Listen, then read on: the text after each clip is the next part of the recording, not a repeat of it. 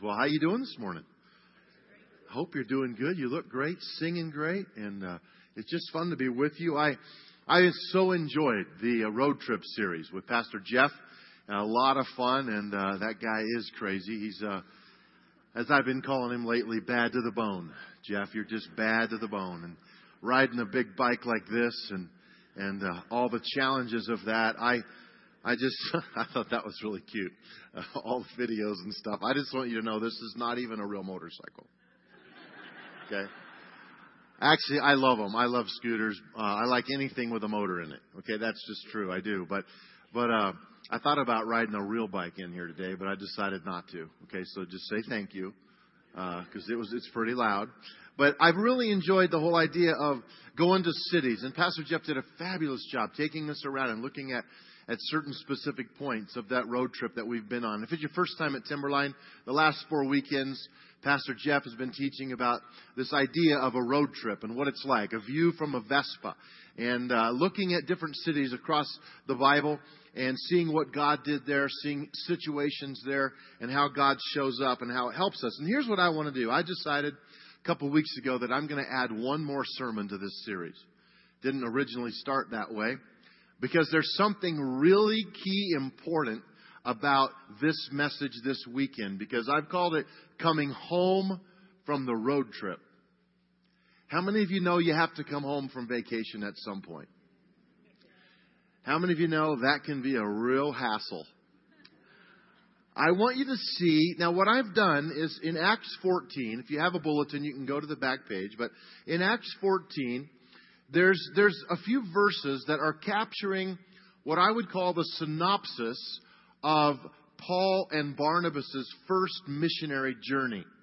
Now, Pastor Jeff did not necessarily go in order of the first missionary journey, but the reason I've chosen this text is because it shows us the loop that Paul and Barnabas took and the response of the church in Antioch. It's where they started and it's where they ended up.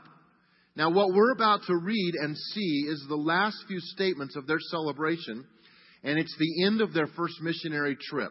Now, keep in mind that this first missionary trip by Paul and Barnabas lasted somewhere between 1 and 2 years. They covered just over 700 miles by land, and that's not on a Vespa or in a car, right? That's walking, and about 500 miles in some kind of a boat or traveling by sea. And so many things have happened. Probably the biggest, most significant is that now the Gentiles have been received into the kingdom of God. There's harmony between many Jewish Christians and Gentile believers, and that's new. So suddenly there's this recognition that salvation is by faith in Jesus Christ, not just by works or sacrifices that have to be made. That's a big deal. And so you and I are the recipients of this trip and understanding it. The first thing in your outline I want you to write down, number 1 in your notes, is returning is a part of the road trip. Returning is a part of the road trip. You can't just stay gone. You can't just be on vacation forever unless you win the lottery or something, okay? That's not real life. Chapter 14, verse 21. After preaching the good news in Derby and making many disciples, Paul and Barnabas returned to Lystra, Iconium, and Antioch of Pisidia. Now, here's what they were doing. They had already been to those cities, if you read the context, but they are going back and they're getting ready to strengthen the churches and do some significant things there to check on them, because they don't want what they just started to end quickly. Sometimes it's easy to start something. Have you ever got all inspired? How many of you plant like pots or flowers or something like that? Just figure you get inspired, and my wife loves this kind of stuff, and she goes down to a greenhouse and gets stuff and makes these beautiful pots. But if you don't water them, they're going to die. So planting them might be the funnest part, and sometimes in life, the things that we enjoy, the things that we build, we want to see, but it's the maintaining. It's the day-to-day. It's the routine. It's easy to get all inspired to go work out and get after it, but it's tough the second week, third week, fourth week to stay at it. We see what we want. These guys said, we're not just going to plant some seeds, we're going to water them as well. And that's what they did because they cared about it. See, road trips are great. It's just coming home that's the problem because it's a challenge. Let me give you an example. Last weekend was a great weekend. We had a time at the end of our service times where we prayed for people, anointed them with oil. It was a powerful moment. Many people were touched by God in significant ways. Others of you say, I was prayed for also. Nothing happened to me that I can tell. What's up with that? I'm still believing God. I'm still trusting God. Last weekend, we had around 230 people make a fresh commitment or a brand new commitment to follow Christ. I would say that's a big deal, wouldn't you? Yeah, that's a big deal. I'm thankful for that. We rejoice in that. But that is why now we say, okay, how can we nourish them? How can we continue to feed them? Table 2 is out there today with materials to help you if you've accepted Christ in the last few weeks. And that takes us to point number 2. Being home, okay, the road trip's over. Being home can create what I've simply called the grind and the routine. The grind and the routine. These next few verses give us an idea of what they did in those settings. Verse 22 says, they went back to those churches where they strengthened the believers. They encouraged them to what? Continue in the faith. I don't like this part. Reminding them that we must what? Suffer many hardships to enter the kingdom of God.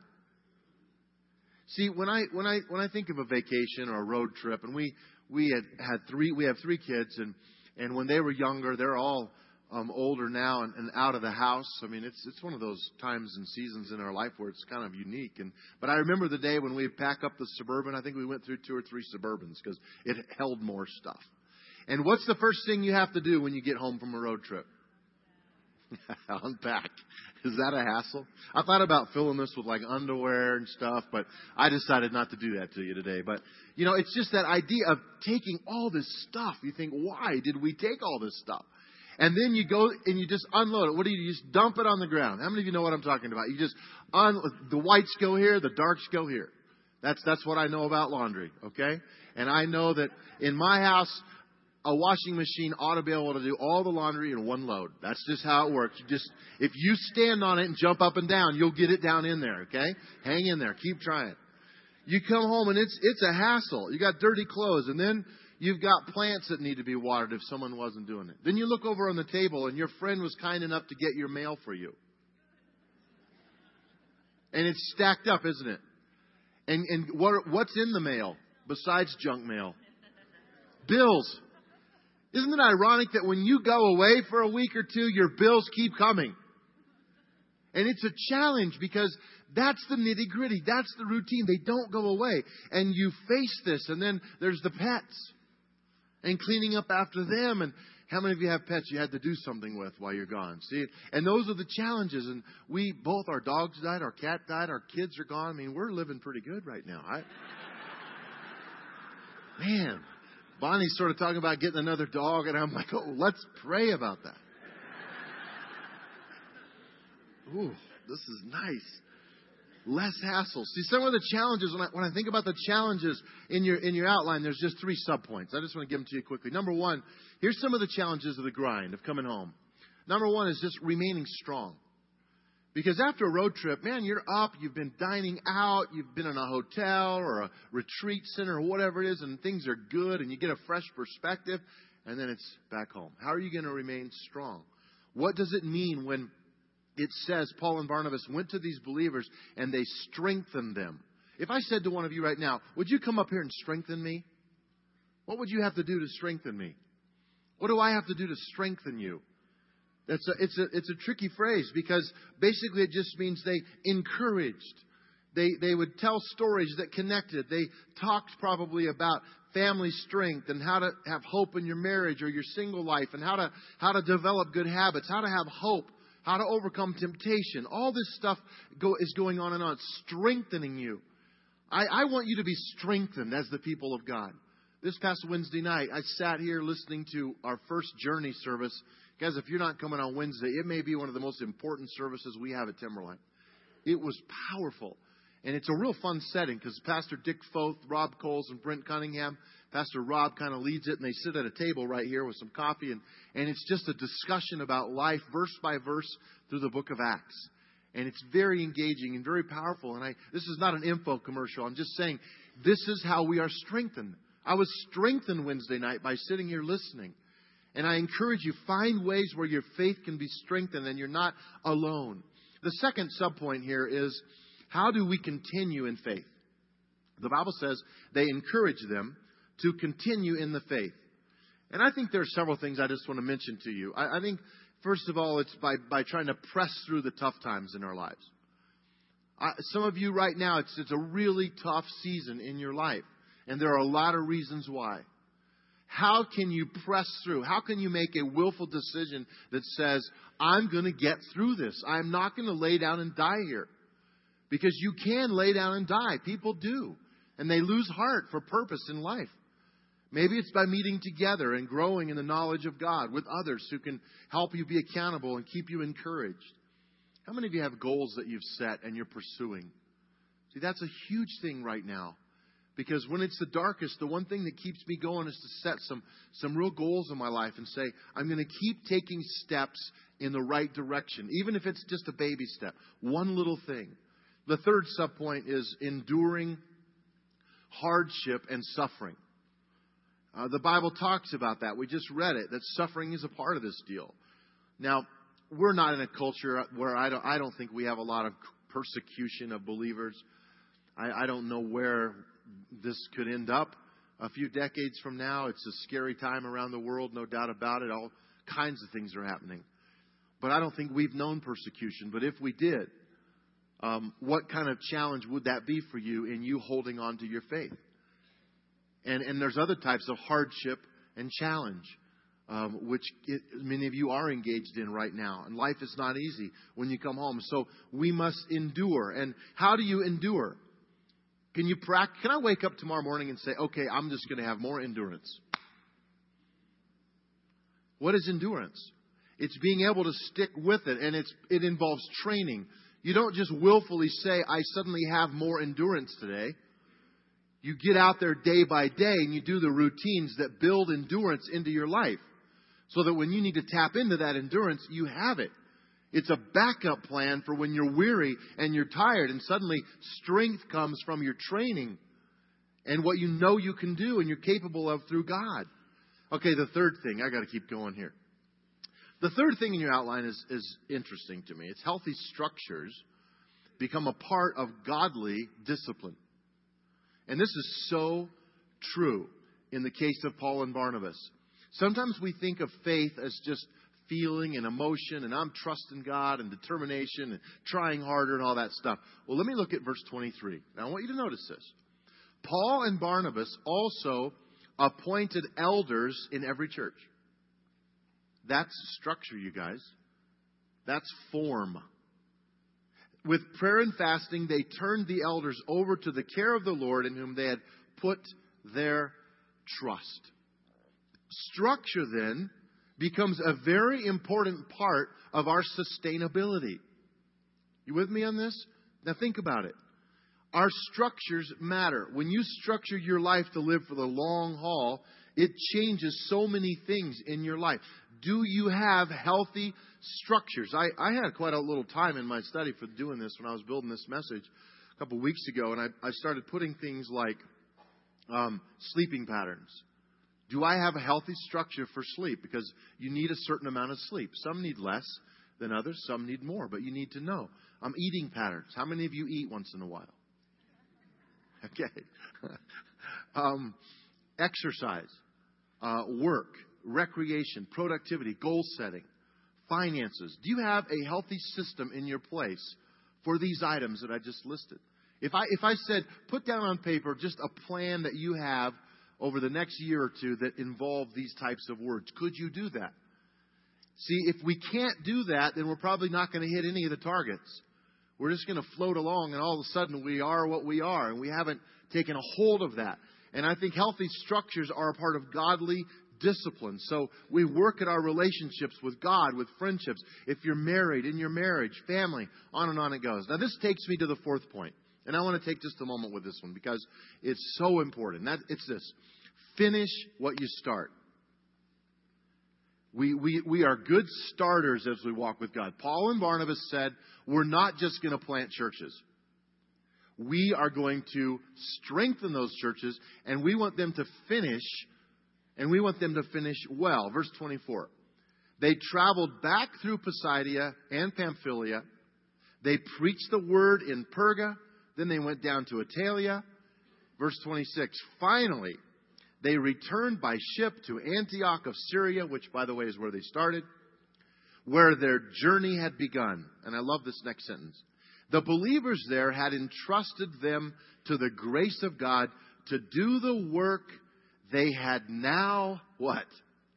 Completed. That is a great word. That's why I love going to the grocery store for Bonnie sometimes, or for myself, with a list. How many of you are list people? I just love having a list because I can check that. I can check it off. And when I'm done, I have everything checked off the list. And I just feel so good about myself. Because in a grocery store, some of the things Bonnie puts on a list are really hard to find. Any guys relate to what I'm saying right now? I've learned if you just ask someone, especially a lady who is middle age or older, who knows the grocery store well, boy, she'll just tell you the aisle and everything. It's phenomenal. So I've learned to ask. But we have to finish what we start. Do you ever think Paul and Barnabas said, what are we doing? A year has gone by. They're still getting beat up. Read the section just before the one I'm reading. Paul was left for dead because they hated him. They beat him up. They stoned him. They thought they had killed him. Do you ever think he was questioning, wow, this isn't really this isn't what I signed up for, God. Where are you? Ever been there? See, it doesn't always pan out. Coming home means routine. It means mundane. It means suffering. It means there are some challenges that I have to plow through, and I'm going to finish what I started. I love this, you guys. I just love those moments when I see weddings. I don't do too many weddings. I had one the other day. I watched this bride in this room stand in front of me. Beautiful. I mean, it's amazing to me because there's this beautiful moment when everything is perfect and it's awesome and they look great. And I just want to take that moment. I just want to say, this is not how it is. You look so beautiful. You look so handsome. Everything is perfect. This is the last time this will ever be the case. Right? So true. As a matter of fact, ladies, I want an honest answer from you. How many of you have never been in your wedding dress since that day? Raise your hand. Honestly, look around. Raise it up real high. I really want to see. Look around. See, look at that. And how much did that cost? And you've never had it back on. I know it's a picture of the moment. And guys, we just took the tux back the next day and it went to the laundry, right? We didn't care. Wouldn't it be something if you just, if in your marriage you said, let's go to Wendy's, and you said to your husband, do you mind if I put on my wedding dress? Just because I wanted to kind of reflect that feeling that we had at the altar. Because it's not perfect. And sometimes I just want to say to this couple in front of me, tomorrow morning, they will have morning breath. Think about that before you say your vows.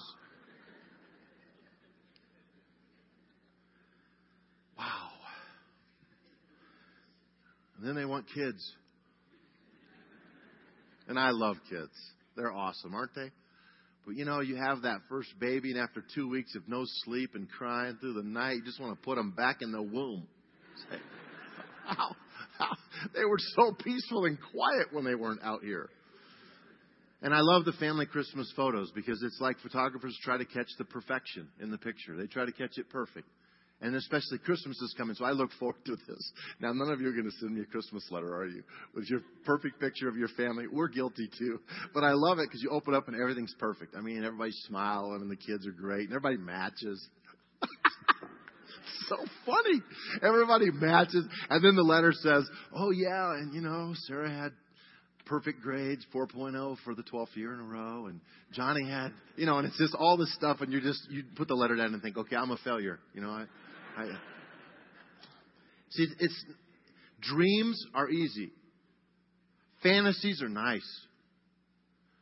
But God wants us on this day, when we come home from the road trip, when we clean out the suitcase and we clean out the car and the laundry stinks, and I've got the reality of going back to work tomorrow, and guess what? Those people are still there. That person who bugged you is still there. And they still bug you. It was nice to break away. It was nice to go to the mountain. But we've got to finish what we start, even when it's not so fun. We've got to finish what we start in our relationships personally, in the things that we do. Paul and Barnabas said, it's not okay to just plant churches. We need to strengthen them. We need to build their faith. Let's build structures in our lives, you guys, where we can get the win. We can get the W in our life through the power of God who raises us up. I want that for you. Dreams take time to accomplish, one step at a time. The last thing is this, number 5 in your outline. Let's celebrate the things that God is doing. Let's celebrate them. I love this next phrase, and it kind of wraps up the whole message. In verse 27, it says, upon arriving in Antioch, they called the church together. I don't know why that phrase just leaped off the page at me, but I just want to say it again. They called the church together. And they reported everything God had done through them and how He had opened the door of faith to the Gentiles too. And they stayed there with the believers for a long time. You know what this is all about, this particular passage? When they called the church together, there's something symbolic of unity here in the church. We call this our living room, these auditoriums. Those of you in the South Auditorium today, our living rooms. And it's where we talk about life. It's where we talk about pain. It's where we talk about success and failure. And every one of us in these rooms have both. But I want us to come together like we do on weekends like this, Wednesday nights. It's important that we come together. You say, well, it's not important to go to church. Yes, it is. It's important for us to come together as a people of God, to learn, to listen, to grow, to be reminded of what we are to be doing on this earth, because you were born with a purpose in mind. And God has something in mind for your life and for mine. But even beyond that, for us as a body called the body of Christ, the church. And I want us to be about doing those things. But we are only as good as you are good, and I am good in following the will and the plan of God, and my willingness and my readiness to say, God, I'll do whatever you ask me to do. They celebrated together those victories. Who can you share with? Who can you cry with? Who can you walk with? That's what I want for you today. That's what God wants for you today. Let's pray. Let's just pray for a moment. Lord, thank you. Thank you for moments like this where it's just so real. And sometimes I know we can get overwhelmed with the responsibility of walking with you and measuring it all out. But in this moment somehow today, God, just help us to rest. Help us to come home from the road trip, unpack the car, to deal with the laundry and the bills and the pets, and getting ready for the next day at work and the challenges that presents for us. Just with heads bowed in these auditoriums and prayerfully considering what God might speak to you, can I ask just a couple questions I want you to consider? You can lift a hand if you want to. You don't have to if you don't want to. Just acknowledge it to God more than really to me. Is some of you just need to acknowledge that you have some things to finish. And you started pretty fiery and ready to go, and these might be physical goals, they might be financial goals. Likely it's relational. It involves people, kids, friends, whatever. But there's some things you need to finish, and you need God to help you to do it. Want to lift a hand to that? Go ahead. God bless you so much. These are big things. Let God prompt you with it. The second one that I felt like bringing here today was that just some of you need to say to yourself, I will not give up. I don't care what this economy does. I don't care how hard it gets. I am not. Paul was beaten up and left for dead. But he did not stop. And he had a celebration day because he finished. How many of you just need that tenacious desire to say, I'm not giving up. I am not going to quit. God bless you so much. I want to pray over you specifically in a minute. The last one is just for those of you that would say, and this is probably more specific, I will build healthy structures into my life. Because if you don't have accountability, if you don't have some routines that help you win, if you don't have a plan and a process that's getting you there, you're just going to flounder. You will not see progress. And my brain works really, I'm very left brain dominant. It works very logical. And I'm amazed at how many people have a goal, but they have no healthy structure to get them there. And I want that for you today. And if you need some help to do that, we'll help you there. But how many of you know you need some healthy structures in your life to accomplish the things God's putting in your heart? Just respond to that to God, okay? Lord, I just want to say thank you, first of all, for the integrity of people who have responded either by lifting a hand or saying yes in their heart today to just the day-to-day grind. And life in the road trip view from a Vespa is wonderful. We love the magic of travel and the joy of new cities and the places we go and see. But then we come home to reality. And it's hard there. Routines are hard there. So I just pray for a shot in the arm today. This weekend is about trusting you in the hard places and believing you for when it's not so fun or romantic. But that humdrum, that routine is where usually things are truly accomplished. And I ask you to put that deep in us today. And if there's someone in this room, if there's anyone here, you would just say, I'm not sure about the whole God thing. And I get that. You're in a safe place to ask questions about God. We're not a church that pushes people down the stairs or up them. We just say, where are you with God? And it's a great question for you to think about a while. And we'll help you journey with that. We are all about the journey with wherever you are in your faith, okay? So don't be afraid to be here and to think through these things. Others of you who are ready to make that step, to say, I want to be a follower of Christ. You can do that today by just simply saying, Lord, I've come to the place in my life when I believe you. I believe you died on a cross for me. I really do believe. And I believe you rose from the dead, and I pledge to you my life. And though I don't have it all figured out, I know I have to start with faith exercised in my life. And so in this moment, I give you my heart. I give you my life, and I give you my future. Just say that to God and trust Him. Take up your cross, as they say in Scripture, and follow Him. Follow Him. Thank you, Lord Jesus. Everyone said, amen. You guys, love you. So proud of you. So thankful to be journeying with you. Let's keep coming together. We love you today. I just want to say one last thing before you walk out of here. First of all, our prayer team is going to be up here in both auditoriums. If they would come now and be ready. If you just want to pray with someone, connect about any need in your life. But the other thing I want to say is welcome home. Welcome home. You've been on a road trip. And I want you to keep that in mind this week as you go to work, as you plow through the mundane, as you pay your bills. Where is God in all of that? Because God is in all of that. Because it's in those simple, mundane things in life that character is built. I don't like that, but that's how it is. So welcome home. Let's get the job done. God bless you. Have a great rest of your weekend. Go by the tables in the mall if you have interest. And thanks for being at Timberline. God bless you.